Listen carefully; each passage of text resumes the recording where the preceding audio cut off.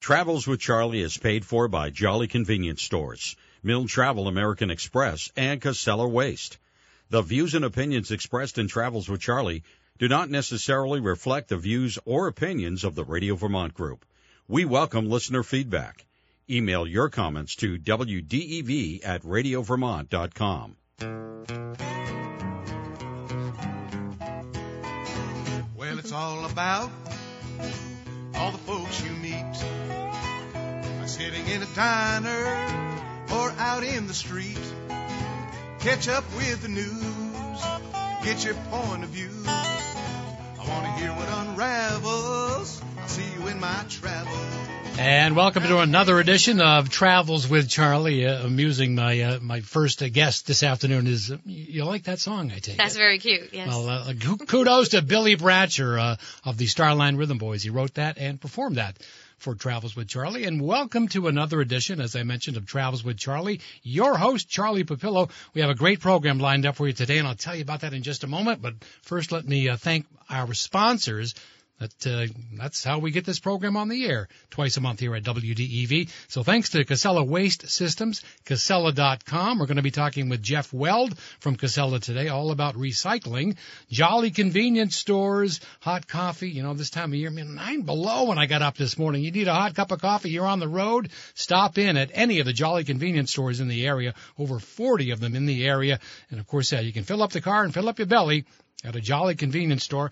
We'll also be talking today with Scott Milne from Milne Travel, American Express. You know, they've been doing it since 1975, milnetravel.com. A lot of people are having concerns about, my travel plans on hold. Should we be traveling? We'll talk with Scott about that coming up today as well. And Rusty DeWeese is going to be joining us today. Now, Rusty, you all know Rusty as the logger.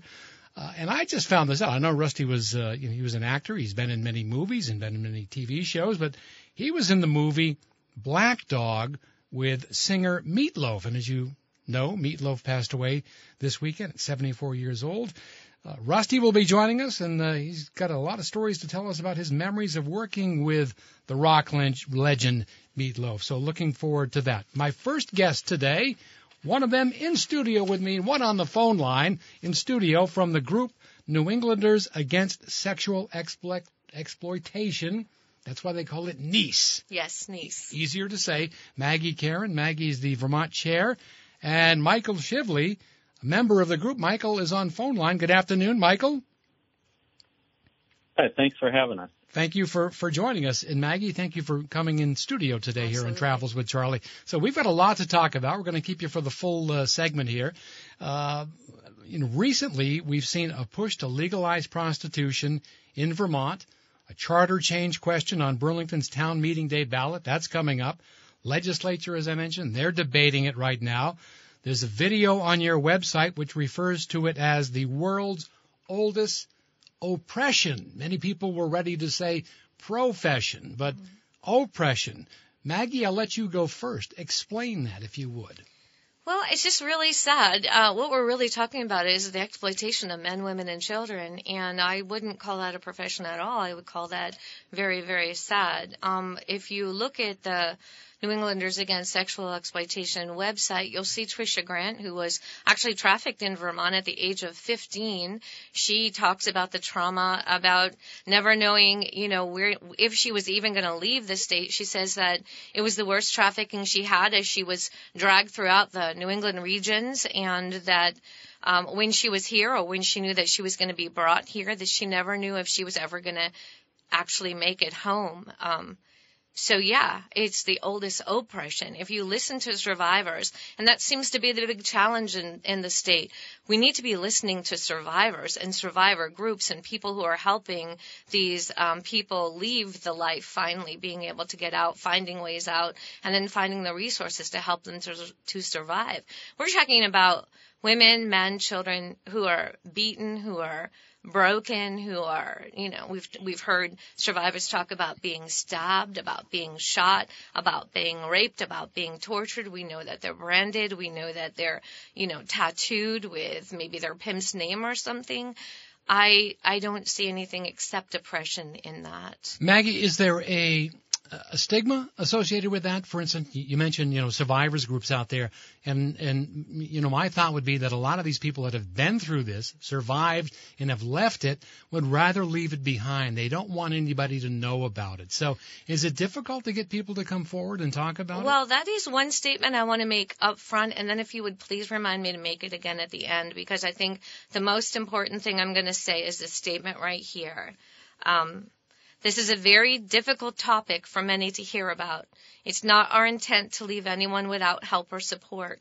If you are currently being victimized by trafficking or prostitution in Vermont and you need help and resources to get out, please contact me at NEASE, that's NEASE, Vermont@gmail.com, or I'm even going to put out my cell phone because this is really a topic for my heart. You can also call me on my personal cell at 802-793-4491.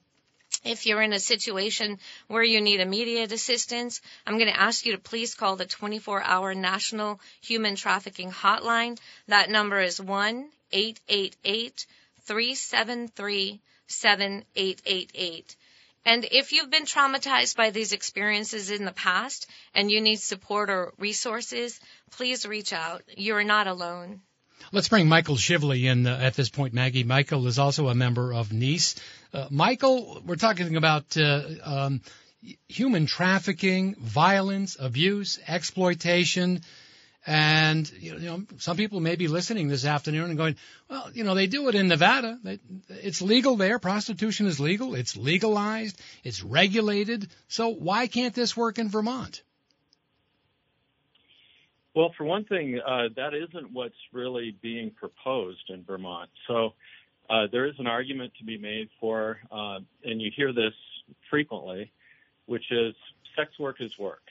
And the reason it's so dangerous and so terrible is that it's been driven into the shadows by criminalization. So if we could treat it like any other form of work, then it would probably be safer since we apparently can't get rid of it. So that's the argument that's being made by the proponents of decriminalization, except that isn't what they're doing at all.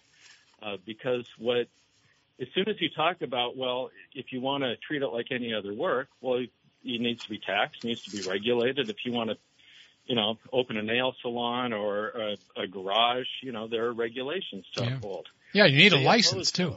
You need a license. You can't. And can I? Absolutely, yeah. You have to get licensed for almost any kind of a business. If you want, restaurants have health inspections. There's, any industry is regulated. But what we have is an illegal industry which wants the best of all worlds for them, which is they don't want to pay taxes. They don't want any regulation of any kind.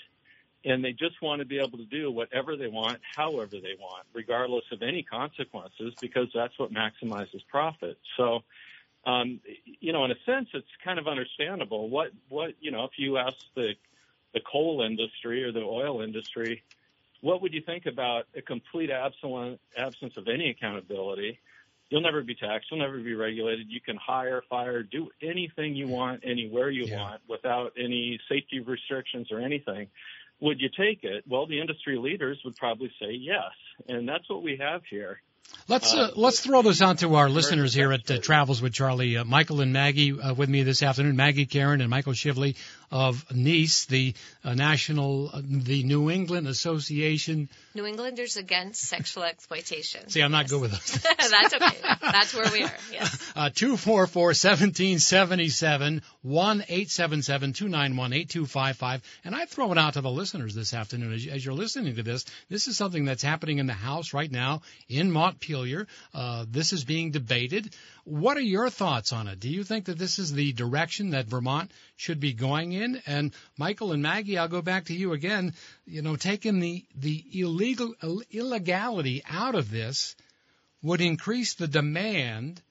And in other words, and I'm sure you'll both agree with me, like, for instance, if we take the illegality out of it, that more people will say, well, it's not illegal, so perhaps, why not? Why not do it? So then that increases the need for workers. And then does that not fall right into the whole, well, human trafficking. Michael? Well, that's exactly what happens.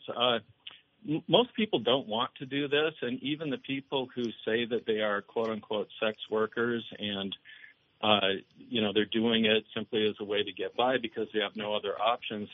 Once you hear their whole story, almost all of them are not truly choosing it. They're either being forced outright or they're being, with threats against their health or their children, or they're being coerced into it, or even the better case scenarios are people who are in desperate circumstances and they see it as the only thing they can do to survive.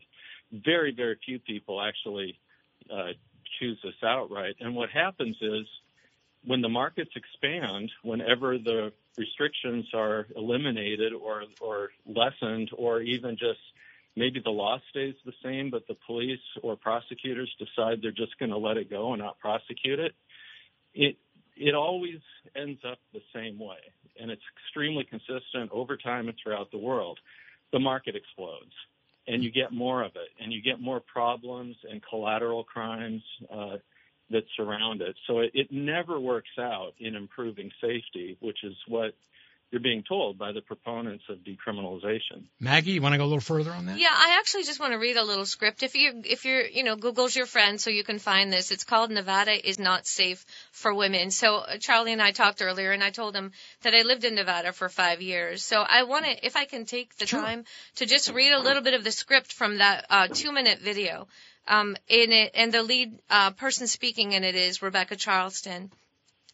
This is talking about what's happening and what has happened in Nevada. 48 years ago, prostitution was legalized in Nevada. It was a social experiment.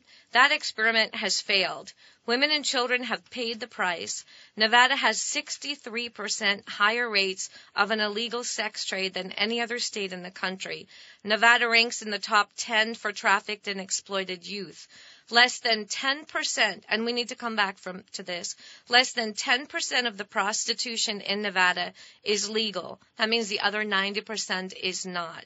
Women in legal brothels are often victims. Inequality, poverty, and abuse drive women into prostitution. In order to abolish sex trafficking, we must eliminate the demand for prostitution.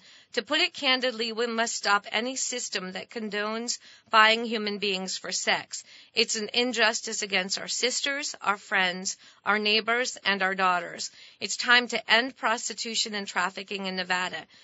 And then she goes on to say, I too was trafficked in illegal brothels in Nevada. So you have to understand that. You can actually be trafficked into the legal brothels. Legal prostitution has brought horrific illegal byproducts for the last 48 years. It has to stop now. Until it does, Nevada is not safe for women. And the other thing I wanted to say about Nevada is that this same woman, I believe, is the woman who's brought or is bringing or has brought lawsuits against the state of Nevada for allowing this to happen to women to be victimized in the system of legalized prostitution. And again, we just said 90% of the prostitution that happens in Nevada is happening illegally. So it's not monitored, it's not licensed, it's not regulated, it's not safe. Michael, let me ask you, and maybe you have a little bit of insight into this, and I just found this out just the other day doing some research and looking into other areas where prostitution is legal, and I found out that prostitution at one time was legal in Rhode Island, in fact, for almost about 30 years, and they banished it in 2009. They stopped it. Do you have any insight into when that came about and why that stopped? What were some of their reasons, Michael? Well, you can get conflicting stories about why that change in the law happened in the first place. It happened in 1980, so there was legislation in 1980, and one version is that it was simply a mistake. It was kind of this loophole that was unintentional, but it basically said that, the solicitation, open advertising for it, that is illegal, but the actual exchange of money for sex, as long as it's indoors and it's not solicited out in the open or on the streets, that wasn't actually criminalized. So It may have been an accident. There's some other people who believe that it was actually intentional as a way to decriminalize prostitution. But one way or another, we do know that it occurred in 1980. And we know that in 2009 that loophole in the law, if you want to call it that, was closed. So there was this 29-year period. Took them a long time. It was. Yeah, it was. Did the business thrive at all, Michael, during that 29 years? Oh, absolutely. Yeah, there are all kinds of studies about what happened. Some of the descriptive studies just talk about the quadrupling of for some reason in that state. It mostly was in the massage, spa types of industries. They were the storefronts that served as brothels.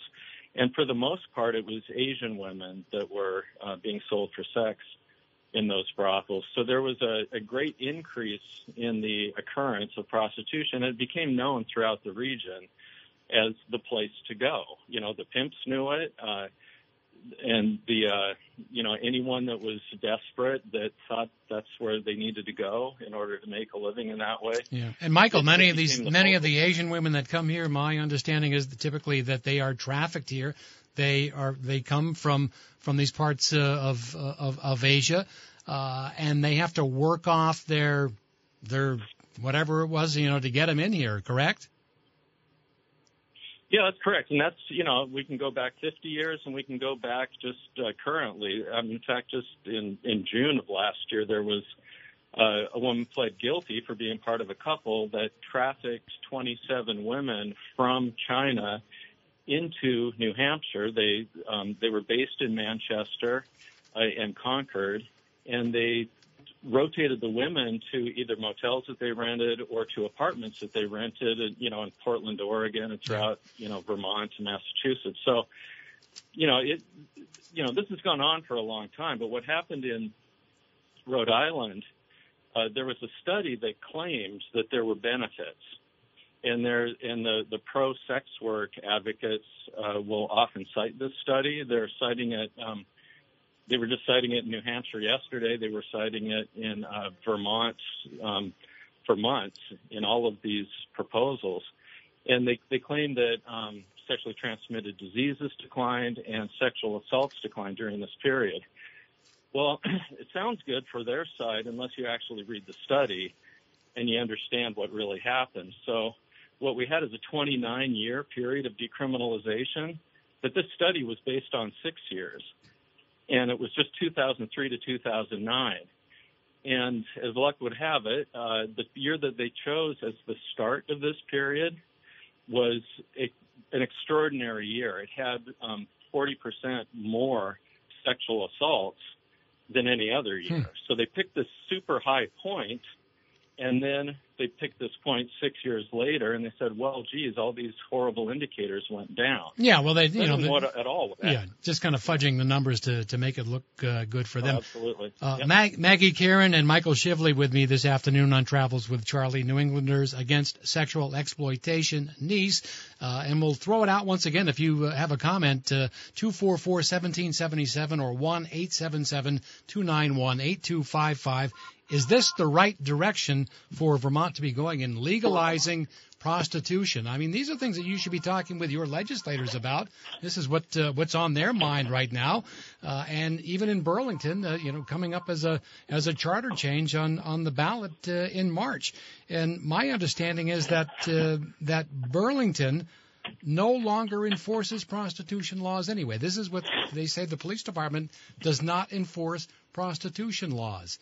Maggie? That is what we're hearing, and actually the meeting tonight will be the second public hearing. They had one last Tuesday, and they'll have another one. It's basically the formality before they put the language to repeal basically anything pertaining to prostitution laws from their ordinances. And we have been told through different sources that the police have basically been told to disregard that as far as they're concerned, don't spend time and resources on that. But it's not really about the prostitution. I mean, it's about the exploitation of humans. Is it not? I mean, that's what it's about. It is, absolutely. And you know what's really difficult for me to understand how they reason is they continue to say we're going to decriminalize prostitution, but we're going to maintain the illegality of trafficking. And the truth and reality is that those actually become one. I mean, you can be trafficked like brought from another state and forced into prostitution and kept into prostitution, and at some point in your life, because this happens to women or men or children for years, and after a while, it's like, okay, I'm in it. And now I'm prostituting. I'm being prostituted. This is prostitution, but it came in from a trafficking venue. Correct. Or sometimes and most often, I think if you listen to the studies and the people, most of what you're going to hear is an average of even as upwards as 89% of the women currently working in prostitution, men or women or children, would want to get out, but they don't have the resources or the means to do it. So this isn't something people are raising their hand and say, pick me, this is what I want to do. I want to be a prostitute. You know, Maggie, you just touched on something, and sometimes I think people don't think about that. You mentioned children, this trafficking, and when you get them young, and you've got them for a long time, and they're being sold. They are being sold.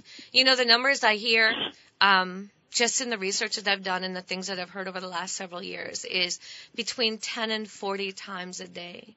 And I hear even in the brothels in Nevada where it's legal, in the brothels, there's a bell that rings, and it doesn't matter what you've been doing with your day or how many times, you need to show up for that bell. And if you're called, you're going to do it again. It's not the option. This is what you're there for.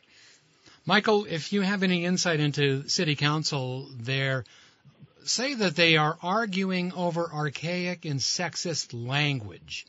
Can you explain that? I'm not I know that's not your take on this, but, when I look at this, I just kind of shake my head. It's like, man, we got more important things to be arguing over than archaic and sexist language.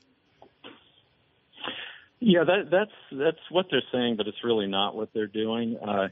The proponents on the city council and the ones that are working with them to push this forward, this is part of a global and then a national push to try to decriminalize prostitution. The big national organization is called Decriminalize Sex Work, or DSW, and it's part of their strategy. Vermont has been targeted. It's just a point on a map, and it's seen as low-hanging fruit or an opportunity to decriminalize prostitution. Their real objective is to change the state law and to eliminate all barriers to prostitution, to just fully decriminalize it. They argue against legalization or setting up a system to treat it as work. They just simply want to have the law completely ignore it and let it go on its own. So, Michael, what is going on at the city? No, go ahead, finish. What's going on at the city council is they're targeting ordinances. So the city councils, almost all cities in the United States, they have local ordinances. So there's a state law against prostitution, but a local ordinance can say, well, you can't do, we're going to increase penalties if it's near a church or school, or if there's a nuisance property, it allows us to condemn the property, and prostitution is on the list of things that become a nuisance. So there are all kinds of ways that local governments add local prohibitions and restrictions on things like prostitution, and they want to eliminate them. So step one was eliminating the local ordinances. So the city council in Vermont, they abolished them last October. Yep. What the charter does is authorize the city to create restrictions on prostitution. So currently the charter still has language that allows them to develop restrictions on prostitution if they see fit. The language is kind of weird and archaic looking, but if that was really their concern, they could just modernize and update it. They wouldn't have to call it a house of ill repute or something. They could just make it more current. And of course, as we know, a charter change has to be approved has to be voted through in the legislature. Let me ask both of you before we wrap up here. What is Nice doing in terms of, talking to legislators? Are you going to the State House? Are you trying to get your your voice heard here. Maggie, you want to go first? Yeah, sure. So the latest and greatest out of the State House last week was Bill H-630. And I want to find it because I want to read to you who's sponsoring it. Yeah, I think that's very important because people should know who is sponsoring. Michael, are you at a computer where you can bill? pull that up? I thought I had it. No, you can, the numbers, you can just talk Yeah, about it. Go ahead and Google it because, actually, I do think I have it here. Well, people should, if you are concerned about this is something that you should let your legislator know, whether they, approve it or whether they are for it or against it. Let them know. Let them know that you do not want legalized prostitution in the state of Vermont. Let them know. But you've got that list, Maggie? Go ahead. I do have the list. So if you go to the Vermont General Assembly website, it's actually pretty easy. You'll see a little line up the top where you can type in H630. That's House Bill 630. It's entitled An Act Relating to Voluntary Engagement in Sex Work. And there's a nice lengthy list. Every time these bills come out, the list gets longer. This means more of your representatives are willing to put their name on in support of it. So Representative Celine Colburn, and I apologize if I get anybody's name mispronounced, Representative Emily Kornheiser, Representative Tiffany, her last name is Bluemie, Representative Brian Chena, Representative Catherine Donnelly, Representative John Kalaki, Representative Emma Mulvaney-Stenek, Representative William Knott, Representative Barbara Rachelson, Representative Taylor Small, Representative Heather Supernott, Representative Tanya, her last name is Vyhovsky, and Representative Rebecca White. So that's a lengthy list, longer than any of the other bills that have come out to support decriminalizing prostitution. So if any of those members are your representative and you would like to voice your opinion, give them a call. They all have websites. They all have phone numbers, email addresses. You can let them know that you do not support prostitution in Vermont. I want to thank my guest this afternoon for joining me. I know it's a very important conversation to have. And if you would like to know more information about New Englanders Against Sexual Exploitation, otherwise known as NEASE, there's a website, Maggie, that they can go to. You want to give us that website? Yes, it is NEASE, and again, that's NEASE.Vermont@gmail.com. You can call my cell if you need some resources or support at 802-793-4491. If you need immediate assistance, there's a 24-hour national human trafficking hotline at 1-888-373-7888. And are those numbers that you'll be able to make available? We can do that. Yeah. Maggie Kerrin and Michael Shively, thank you both for joining me this afternoon on Travels with Charlie. Up next, the Casella Waste Sustainability Spotlight with Jeff Well. The waste and resource management industry is a complex, integrated system that many people and communities take for granted. Trash, recycling, compost, we're all familiar with the terms, but maybe not the truths behind the waste industry. Want to learn more? Beyond the Bin is a podcast by Casella, which shines a light on what really happens to our waste and recycling. If you're interested in environmental sustainability and renewable resources, then check out this podcast. You'll learn about waste and recycling, meet members of the Casella team, and one episode even deals with beekeeping. Check it out online at www.casella.com/Beyond the Bin. Welcome back to Travels with Charlie. Your host, Charlie Papillo. Thanks for joining me this afternoon. It's time for the Casella Waste Sustainability Spotlight. You're hearing a little meatloaf music in the background today. We're going to be talking with Rusty DeWeese towards the end of the program today. Rusty, who is a friend and mentor of Meatloaf, will be joining me in studio here as we have that discussion. But it's time to bring in Jeff Weld, the Director of Community Engagement with Casella Waste, for the Casella Waste Sustainability Spotlight. Jeff, good afternoon. Thanks for joining me here on Travels with Charlie. Hey, Charlie. Thanks for having me on. So a new video out on the website, and I want to let people know about that, Casella.com/recycle better.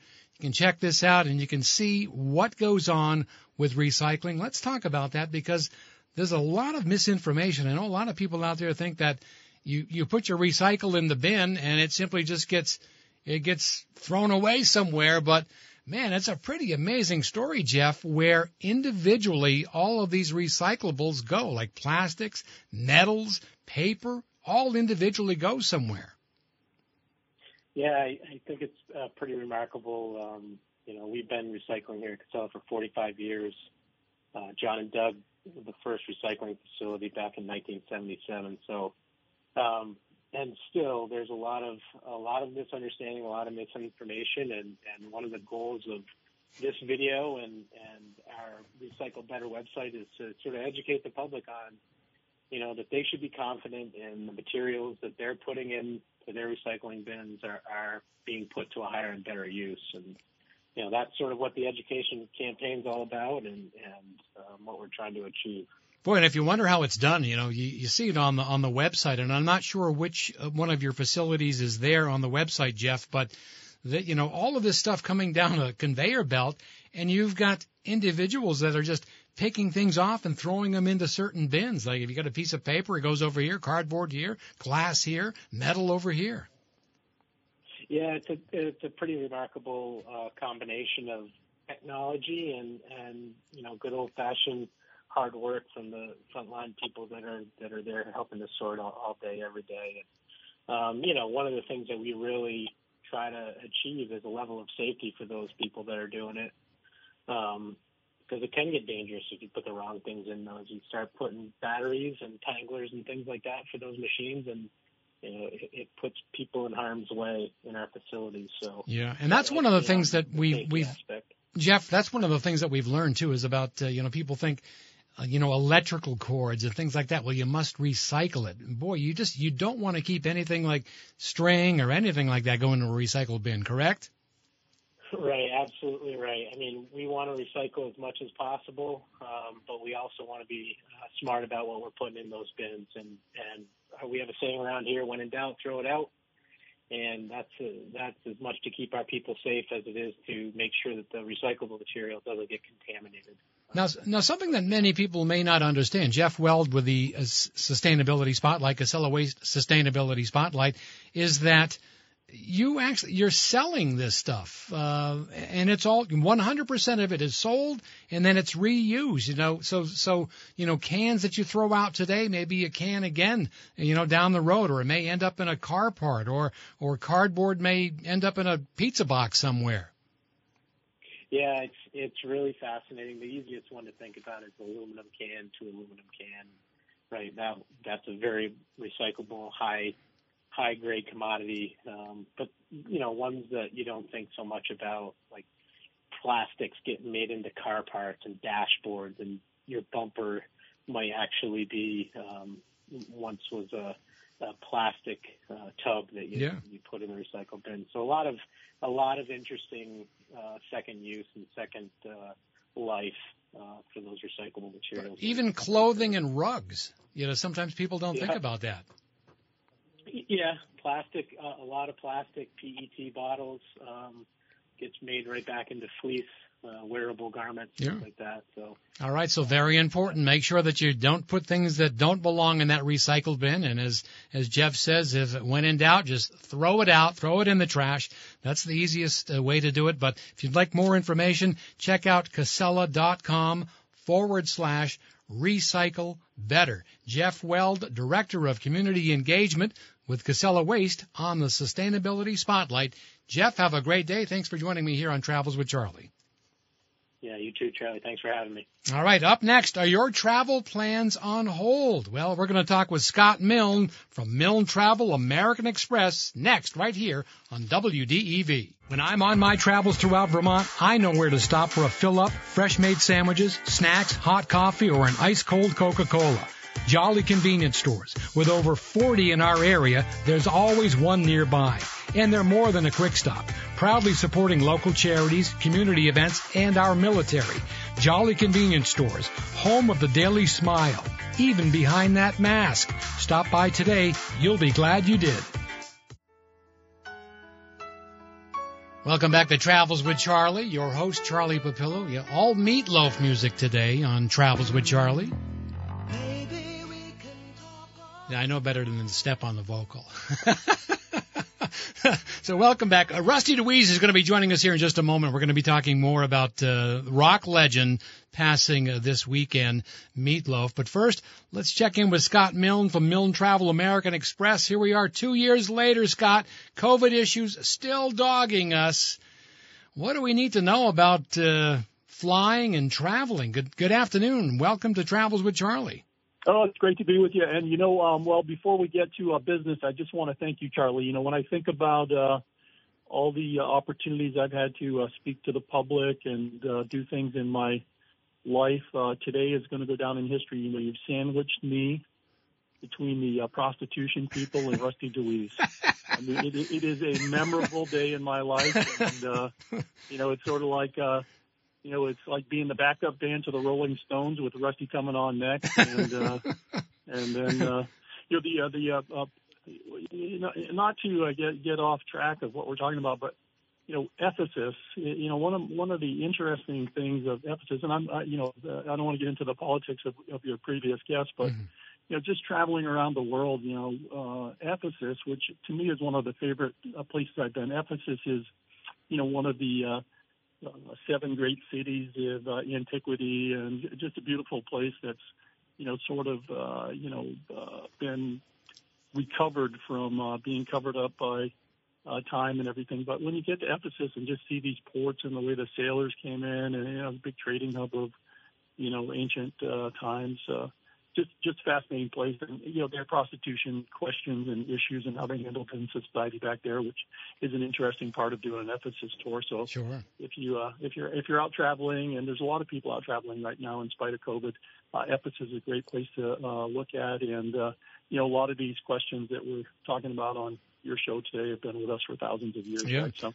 So Scott, learn a lot from history, and one of the good things about traveling. People are traveling, but of course, during the Christmas season, we heard about a lot of flight cancellations, higher than ever, and it wasn't because of weather. Some of it was, but not all weather.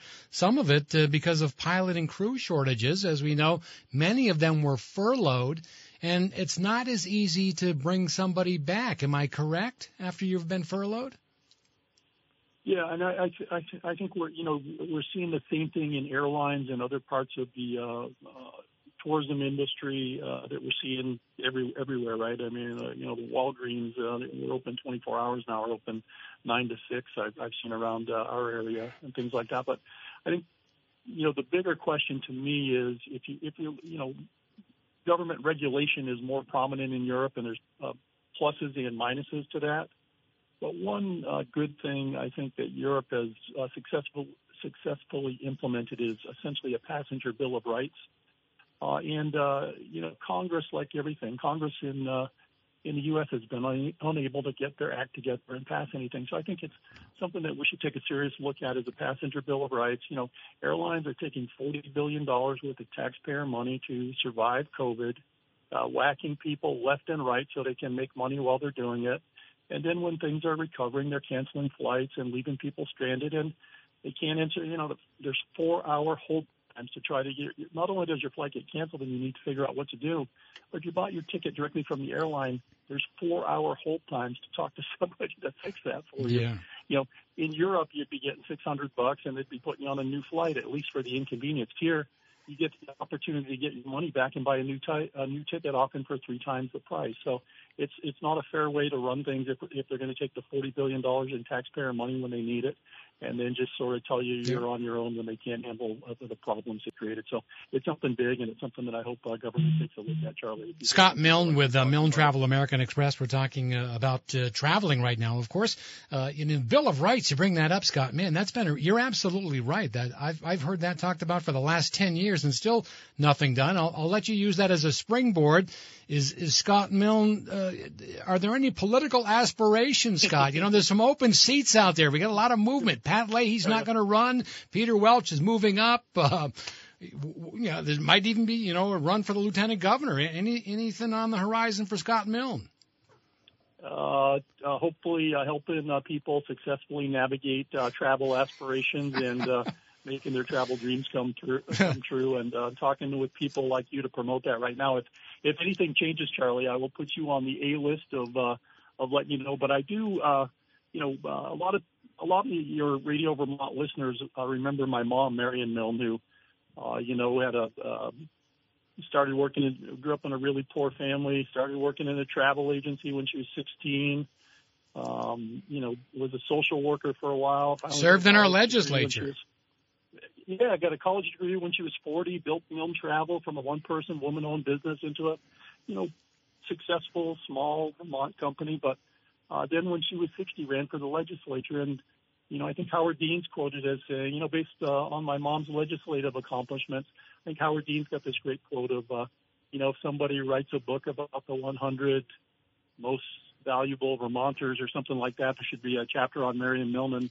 And that was all based on her belief that one person can make a difference. Very nice. And, Scott, something that I'm happy to have inherited. And whether we're helping you plan a vacation or we're trying to pick people to step up and be political leaders, I think, one person can make a difference. And it's a great part about America. It's a really great part about Vermont that it's a small state and you can actually have an opportunity to get elected to some of those offices without having to be beholden to a whole bunch of rich people. Scott, what's the latest on cruise ships? Is it a good time to book or should we wait? Well, it's interesting. The CDC came out and recommended that people don't cruise. But, again, like everything, it's almost more of a political argument than it's a medical argument, it seems like. But the cruise industry, which got a lot of money and resources, came out with a counter argument, which is fact-based and says, if you are on a cruise ship for the last 2 months, it was safer than living in any state in America regarding COVID infection. So, I think what we do is help people do what they want to do. If you bought something and you change your mind, we can help you, and it doesn't take 4 hours to get a hold of us on the phone. If you want to think through the pluses and minuses of buying things, we can help you do that. The bottom line, Charlie, is if you do want to travel, the deals are really good right now. The industry is hurting. It's supply and demand, so supply is much greater than demand right now. So there are some really good deals. If you do want to cruise, it's a good time to do it. There's an awful lot of full ships as you get into September, October, and into 2023. The ships are really full because there's so much pent-up demand from folks that haven't really been able to go or have decided not to go over the last couple of years. So I think what we're going to see is a big boomerang once we sort of get through things, which, I've been wrong for 2 years about how long it's going to take to get through things. But essentially we're going to get through these things, and then prices are going to be really up. And availability is going to be really down. So it's a good time to plan if you want to plan ahead. Now's a good time to start thinking about it. You got spring break coming up. Scott Milne, Milne Travel American Express, milnetravel.com. Phone number too, Scott, if people want to find out more information today. Sure. Easy one for you to remember, hopefully 800-78-MILNE, which is 784563. Good enough. One quick thing, Charlie, if I could just do a plug, we've got a monthly magazine, electronic format now, so it's easy for us to send out without spending a lot of money. Very informative. We've got an internal informational webinar with our entire staff, with CDC people, travel insurance, medical directors, and some other people from the cruise industry. To your question earlier about what's going on with the cruise industry, what do we tell clients, what's the truth, what's not the truth. That's not going to be an open to the public webinar, although we do have many that are.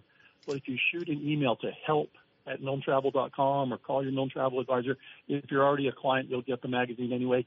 In February, we're going to have a complete link to that recording, which is really just going to be a comprehensive overview of cruising and what to think about and how to do things if you're going to be cruising in this COVID era. All right. More information, just email help@milnetravel.com. Safe travel, Scott. Thanks for joining us on Travels with Charlie. Thanks for the opportunity. Have a good afternoon. All right. Coming up next, Rusty DeWeese on the passing of rock and roll legend Meatloaf right here on WDEV. Planning a business trip or have a global company looking for a strong Vermont-based company to align with for business and meeting management, Milne Travel is a trusted local partner, and they've been one since 1975. Milne Travel is one of the top travel companies based in New England. Featuring educational tours, vacation travel, or corporate solutions, let their travel specialists search the lowest airfares exclusive to the travel industry for you. Guaranteed. We're all getting ready to travel again. Save time and money on your next trip. Go to www.milnetravel.com.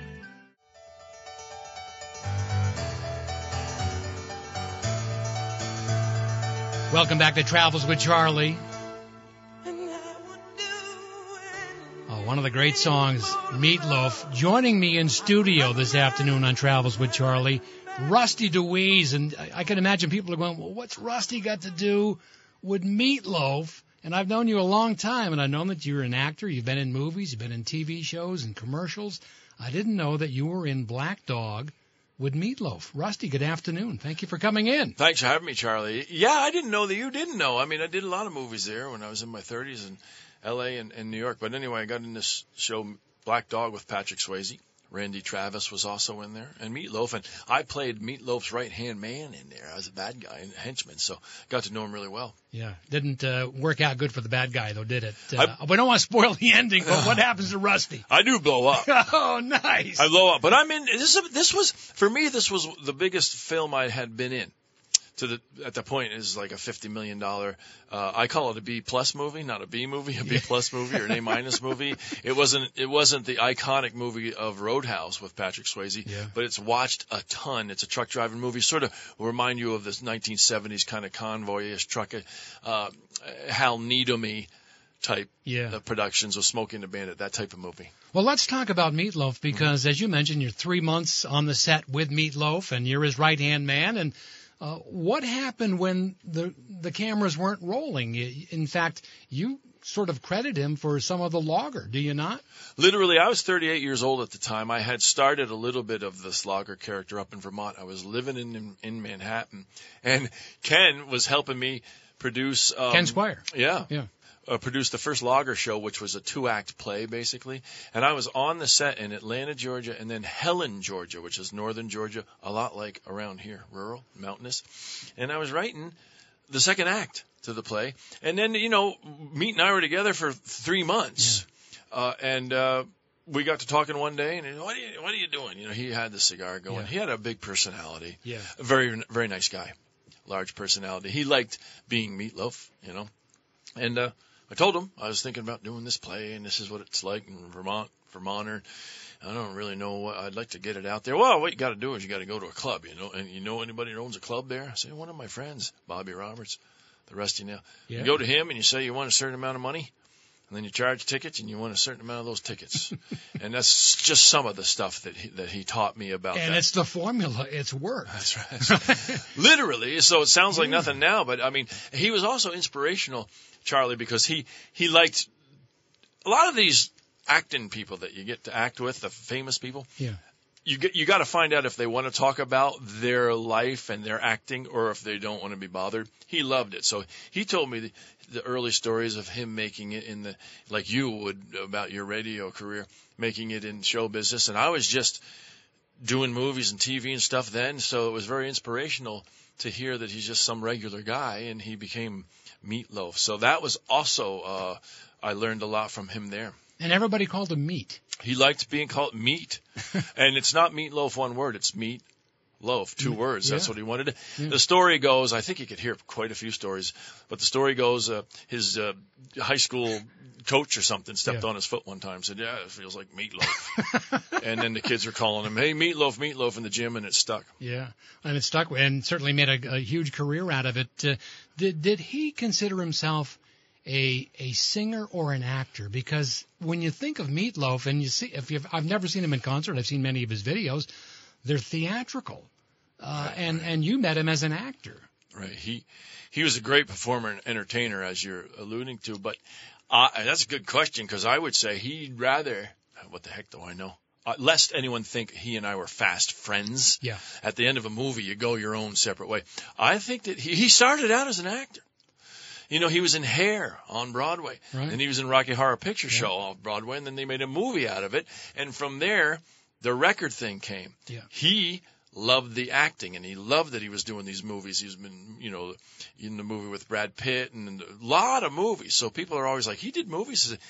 I think he would like to say that he was a movie actor. Boy, and when you think of Paradise by the Dashboard Light, huge hit for him. I can remember my days as a disc jockey playing that at parties and all kinds of events. And all the ladies would line up on one side of the dance floor, guys on the other side of the dance floor, and they'd mimic the entire song, and you'd get the whole room into a frenzy. And I mean, that's exactly what he did when he was on stage. He was performing this. Yeah, and he had a bit of that when the camera stopped rolling around the set.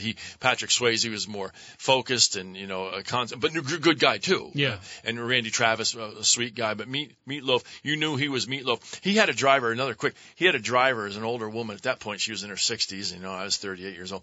And Meatloaf said to me, you like country music.